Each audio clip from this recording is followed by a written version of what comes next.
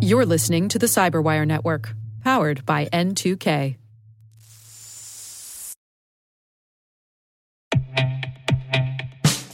And now, a word from our sponsor, Syxsense. Syxsense provides award-winning cloud-based automated endpoint and vulnerability management solutions to streamline IT and security operations. With its advanced platform, businesses gain complete visibility and control over their infrastructure, reducing IT and security risks and optimizing operational efficiency. With Syxsense, you'll get real-time alerts, risk-based vulnerability prioritization and remediations, and an intuitive automation and orchestration engine so you can focus on your core business goals, confident in the knowledge that your enterprise is secure, compliant, and running smoothly. To learn why enterprises choose Syxsense, visit syxsense.com.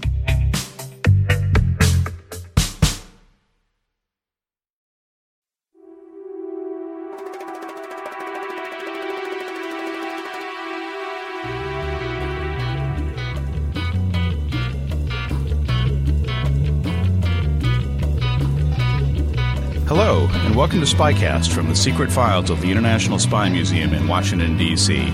I'm Mark Stout, historian of the museum. I'm a Ph.D. author and historian who served for 13 years as an analyst in the U.S. intelligence community. Every month, the museum brings you interesting talks with authors, scholars, and practitioners who have something to do with the world of intelligence and espionage. Welcome to the second and final part of our interview with retired U.S. Army Colonel Jim Cox. This time, we will talk about Colonel Cox's experiences as a military attaché after the 1991 coup in Moscow. Now after the coup was resolved, the work of the attaché's office changed a good bit, I think. Can you talk a little bit about that? Yes, I'd be happy to. I tell people that I was assigned to the Soviet Union, but I came home from Russia, which is really true. And what happened was immediately after the coup, we realized that we didn't know what the future would bring. I mean, there was a lot of concern about what would happen as the Soviet Union was falling apart. What would happen in Russia, questions about nuclear weapons, control of nuclear weapons, questions about regions perhaps splitting off, civil war, questions about economic collapse, people starving. There was a lot of big questions and concerns out there. But one thing that we realized within our office was that we just sensed that Washington no longer cared about things other than nuclear weapons, and things like that. But I mean, military equipment. They didn't care about tanks and fighter planes and that sort of thing. That doesn't mean anything anymore. So now it's what are they thinking? What are they saying? And instead of being kind of a passive exercise where we would travel out and nobody would speak to us because we were enemy number one, we quickly became aware that we suddenly, it appeared to many of us that we became friend number one, or perhaps there was potential to become friend number one. But every Russian wanted to talk to us. So the dynamic became one of the better your Russian language ability was, the more useful you could be in terms of talking to people and in reporting to Washington about the things they were talking about. Now, before the coup, if you had met a Soviet citizen on the train, for instance, and they'd started chatting you up, because you're interesting, you're exotic, right? How would you have responded to that in the pre-coup environment? In the pre-coup environment, that happened a lot. We would travel by train a lot, or in airports, flying to one city or another, and we were always traveling in civilian clothes, and obviously foreigners just by our dress, and Russians would chat with us, and typically, because we were always under surveillance. By the KGB or somebody like that. Right. So we would chat for maybe 3 minutes or so with people, let's say like on a train, in the hallway, outside the coupes, just standing in the hallway. We'd chat with them, and then we'd say, you need to understand, we're American military officers, we work at the U.S. Embassy, and that gentleman down at the end of the hallway is watching. So if you leave us now, he'll just ask you a couple questions, but you won't get in trouble. But if you insist on staying here and talking with us, we'd love to talk to you. But you're going to probably get in trouble. And the Russian citizens, depending on their age and lots of factors, sometimes they would say, oh, forget him down there. I just want to talk to you. Or they'd say, oh, thank you very much. It was nice chatting with you, and they'd go back to their seats. And because we had no desire to get normal Russians into any kind of trouble. I mean, there was no reason for it. I mean, we just appreciated their kindness and their willingness to chat with us, even just for a couple of minutes. But that changed after the coup as well. You were now willing to actually engage with them. You felt like you weren't putting them in as much danger. Something happened after the coup that I never, ever thought would happen in the Russian Federation. I found that there were so many people that wanted to talk to me that I found myself actually spending time in the embassy, sitting down, trying to figure out the opportunity cost of spending time talking to person A versus person B. Who's going to be most useful to me? Who's going to be most useful? Because some of these people were coming out of Siberia. They came from some scientific institute or something. They'd had these acronym names, and I didn't know what they wanted to talk to me about. I didn't know where they were. I didn't know if this was a cow farm or if this is some sort of nuclear research facility. So trying to determine the opportunity cost, because I only have so many hours in the day. And if I give them to you, then I can't give them to the other person. And it literally, we would scratch our heads trying to figure out, okay, what would be the best use of our time? Because so many people are demanding our time now. It was a target-rich environment in some sense. It was, and it was a very anomalous period because that doesn't exist to the extent it did then. It does not exist today. So it was like the windows of opportunity had blown wide open for about a year. And it was us or nobody. So we had to take advantage of it to the best of our abilities. And you've told me off mic also, and you I think alluded to this, but you put the cameras away, and you made a point of not traveling with cameras. Right. There was a very funny little incident that occurred with my boss, the Army attaché, Colonel Reppert, and I. I started traveling to the heart of the military-industrial complex in the Urals. And what I was finding was they would welcome me, and they would take me into factories that used to, I remember one in particular, a factory that used to produce self-propelled artillery, the most modern self-propelled artillery that the Soviets made. And they had models of the little plastic models and things like that, like display or models of their equipment, and even static displays outside. But I'd go into the factory, and there would be these huge bolts sticking out of the floor, but all the machinery was gone. It was gone. There was nothing there. There was no more artillery to be made. And then the plant manager even explained, he said, the military wants to buy on credit. Nah, that's not going to work. They got to pay us. They don't have the money, so we're not building it. We're going to do something else. And I was dutifully going back and reporting this and stunning people because I was inside the factory where people had never been before.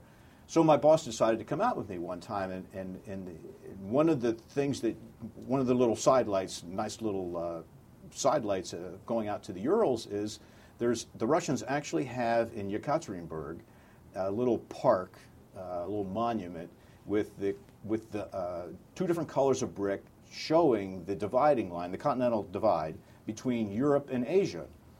And our Russian escort took my boss and I out there, and we're there taking photos. Or no, actually, we're just standing there admiring it. And the Russian turns to me and he says, so why don't you take a photo? Well, immediately after the coup, because we decided that the one way, nobody cares about photos anymore. It's only about what people think. So we stopped carrying cameras because that would always get the Russians excited if we carried cameras. So we didn't have any kind of camera with us. So I said, I don't have a camera. And our Russian escort turned to my boss, Colonel Reppert, and he said, well, then you take a photo. And Colonel Reppert said, I don't have a camera. So this Russian literally turned to us and said, let me see if I have this straight. I have two American military attachés in the middle of the Soviet military-industrial complex, and neither of you has a camera? Now, one of the buzzwords at the time was new thinking. This is all new thinking. The Russian foreign policy would be new thinking. Russian policies, relations with other countries would be new thinking. So in Russian, I turned to the escort and I said, let's consider this new thinking. And his answer was, yeah. It was a great moment. Last couple of points I want to cover. Moscow was not the only place that you were an attaché. You served briefly, I think for about a month you told me, as an attaché in Kazakhstan, so one of the former Soviet republics in Central Asia, right. In, I believe, 1993. Right, in the fall of 1993 for about 6 weeks. Can you what was going on in Kazakhstan? What were sort of the issues that you were dealing with there, and how did that contrast with the kind of work that you were doing as an attaché in Moscow, in the capital of Russia, and previously the capital of the entire Soviet Union? Well, there are a lot of differences because our embassy in Moscow always has been a very large embassy, and it's much larger now, even than during the Cold War. And when the Soviet Union fell apart, we had suddenly 15 new countries, and Kazakhstan being one of them. So the State Department and the other government agencies had to find people to staff new embassies, find buildings and ambassadors and then staffs. And so what we had in Kazakhstan at that time, in 1993, was an American staff of, I'm going to guess, about a dozen Americans, not more, very small, whereas we had hundreds in Moscow. We had 12. I chose to go to Kazakhstan after Moscow just as an interim attaché because I had not had the opportunity to travel there before. So just to increase my experience in the region, I opted for there. Wonderful ambassador by the name of Bill Courtney, who was an old Moscow hand as well, greeted me warmly because he knew I was experienced. I'd come out of Moscow, and when we first talked, he said, "The one request I have for you, Colonel Cox, is I want you to wear your uniform every day." A contrast from what you've been doing in Moscow. Totally contrast, right. Normally we just wore it on official occasions, special occasions. But he said, wear your uniform every day because Kazakhstan is trying to assert itself as a new country, establish itself as a new country. We're trying to establish ourselves as a new embassy here. And he said, trust me, I just sense that it's going to open doors for you to be very visibly an American officer walking down the streets in Almaty, Kazakhstan. And he was absolutely right. I wore my uniform every day, and I'd go to one place or another, and people would say, hey, are you an American officer? Come in here. I need to talk to you. So it was just wonderful. It was like I was wearing my business card all over my body. We had a wonderful time. Most of my time there was spent preparing for a Secretary of State visit. Warren Christopher, Secretary of State, came to visit right near the end of my time. And, of course, the build-up for that, all the defense and security issues, as well as the other issues the embassy was working on, kept us quite busy. But it really was a wonderful time. After 1993, you went on to another assignment or two, and then towards the end of your career, you spent 3 years as defense attaché, I believe, yes. In Poland. In Poland. 1997 to 2000? Correct. What was the work in Poland? What was going on in Poland at that time? That would have been a very different flavor, I imagine, from both Moscow and Kazakhstan. Poland was in a different place politically and strategically then. Right, and I chose it for those reasons. I figured, what else can an old Cold Warrior do as he's nearing the end of his career? And I decided that helping Poland get into NATO would be a fitting end to my career. I had to make the choice long before I knew that Poland was actually going to be invited to join NATO. I had to make my decision in 1995 and go through a year of Polish language training at the Foreign Service Institute here in Washington. Which presumably wouldn't have been too hard, given that you already had very good Russian. True, except I use the expression that there's about a 50% overlap in vocabulary between Polish and Russian. And at some point, though, it becomes... I don't think I could ever speak Russian without inserting Polish words anymore, or Polish without inserting Russian words. Poles used to laugh at me sometimes because I would stick a Russian word in the middle of a sentence. So you went from good Russian and no Polish to bad Russian and bad Polish? I don't know anybody who speaks both languages who doesn't get them, blended together as they talk. But okay. Anyway, I just sensed that this was going to happen. That the United States policy was not going to leave the newly liberated Eastern Europe in limbo, and if it happened, I wanted to be in the biggest country with the biggest military, where I could have the most impact. So I made my bets, and it worked out. And I arrived in Poland 3 weeks after the Madrid summit, the NATO Madrid summit, where Poland and Czechoslovakia and Hungary were invited to start the accession process to get into NATO. There was no guarantees, and as with any enlargement of NATO in this particular case, the U.S. Senate has to approve it. So it just doesn't happen. So there was a lot on the line here with this kind of post-Cold War policy of enlarging NATO, and I was happy to be in the middle of the maelstrom once again. But as you said, it was a totally different experience. This was all policy work this time, not intelligence work. I was just going to say, this would have been much more, I assume, towards the diplomatic end of being an attaché than the intelligence collector end. Yes, the diplomatic end is really a constant in any attaché job, but I would say it was more on the. I dealt with OSD policy, the Secretary of Defense's policy staff, and the NATO staff, and the European Command policy staff, much more so than I dealt with the Defense Intelligence Agency or anybody else back in Washington. And I assume also that the Polish government and the Polish military, which very much wanted to be in NATO, probably would bend over backwards to work with you and to accommodate you and to be friendly and pretty much work hand in glove with you. Would that be fair? That would be fair. That's absolutely a true statement. But given that we both had those attitudes of working together, I found that I created some organizations, some committees, some working groups, let's say, that how do we become more efficient? How do we try to make best use of not just U.S., but other NATO countries also had assistance packages that they were offering the Polish military. So how do we integrate that, coordinate that, so we're not all teaching English language training and missing out on air traffic control procedures or something like that?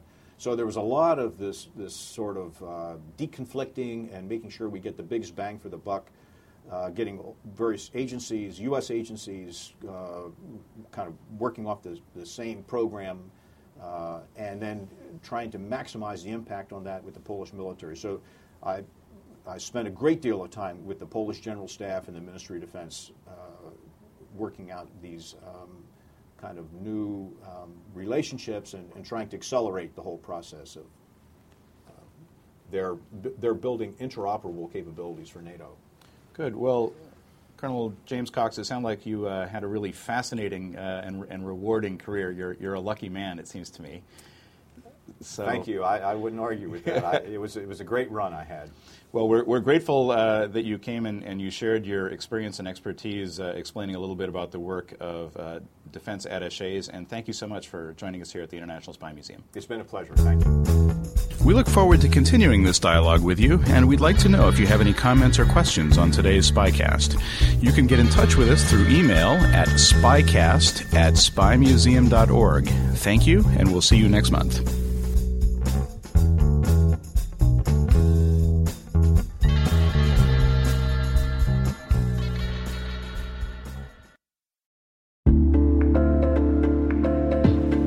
Hey listeners, we're always looking for ways to improve the N2K Cyberwire network and maintain the intelligence-driven news experience that keeps you in the know on the latest developments in cybersecurity.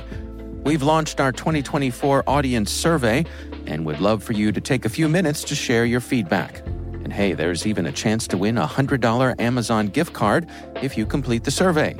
Visit cyberwire.com/survey. That's cyberwire.com/survey and share your feedback now.